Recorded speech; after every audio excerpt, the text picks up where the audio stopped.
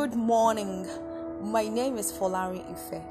Today, I'm reading from the book of Psalms, chapter 7, verse 10, which reads, "My defense is of God, which saveth the upright in heart."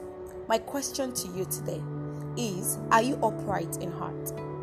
Do you want to enjoy the defense of God? All you have to do is to encourage yourself today, as I would encourage you, to embark on the journey of righteousness. The people that are upright in heart are the people that are righteous. And when you are righteous, you will enjoy the defense of God. I pray for you today that the Lord will stand for you.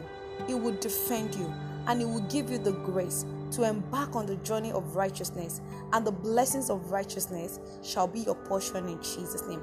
Have a wonderful day, have a blessed day, and God bless you. Bye.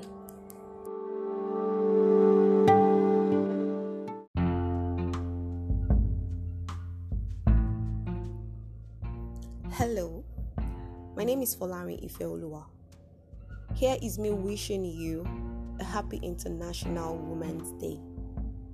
Women, I want to remind you that you are strong, you are great, you are beautiful, and above all, you are a blessing.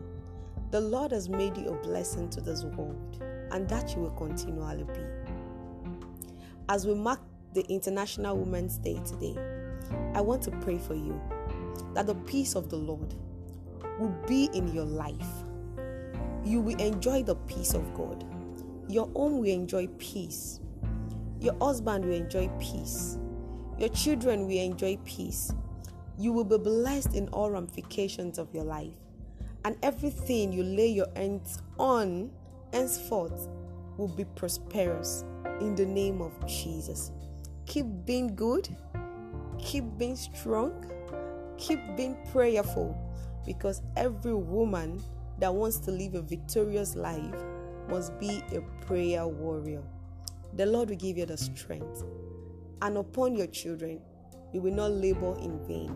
You will live to eat the fruit of your labor, and joy of the Lord will not cease in your life. In Jesus' name.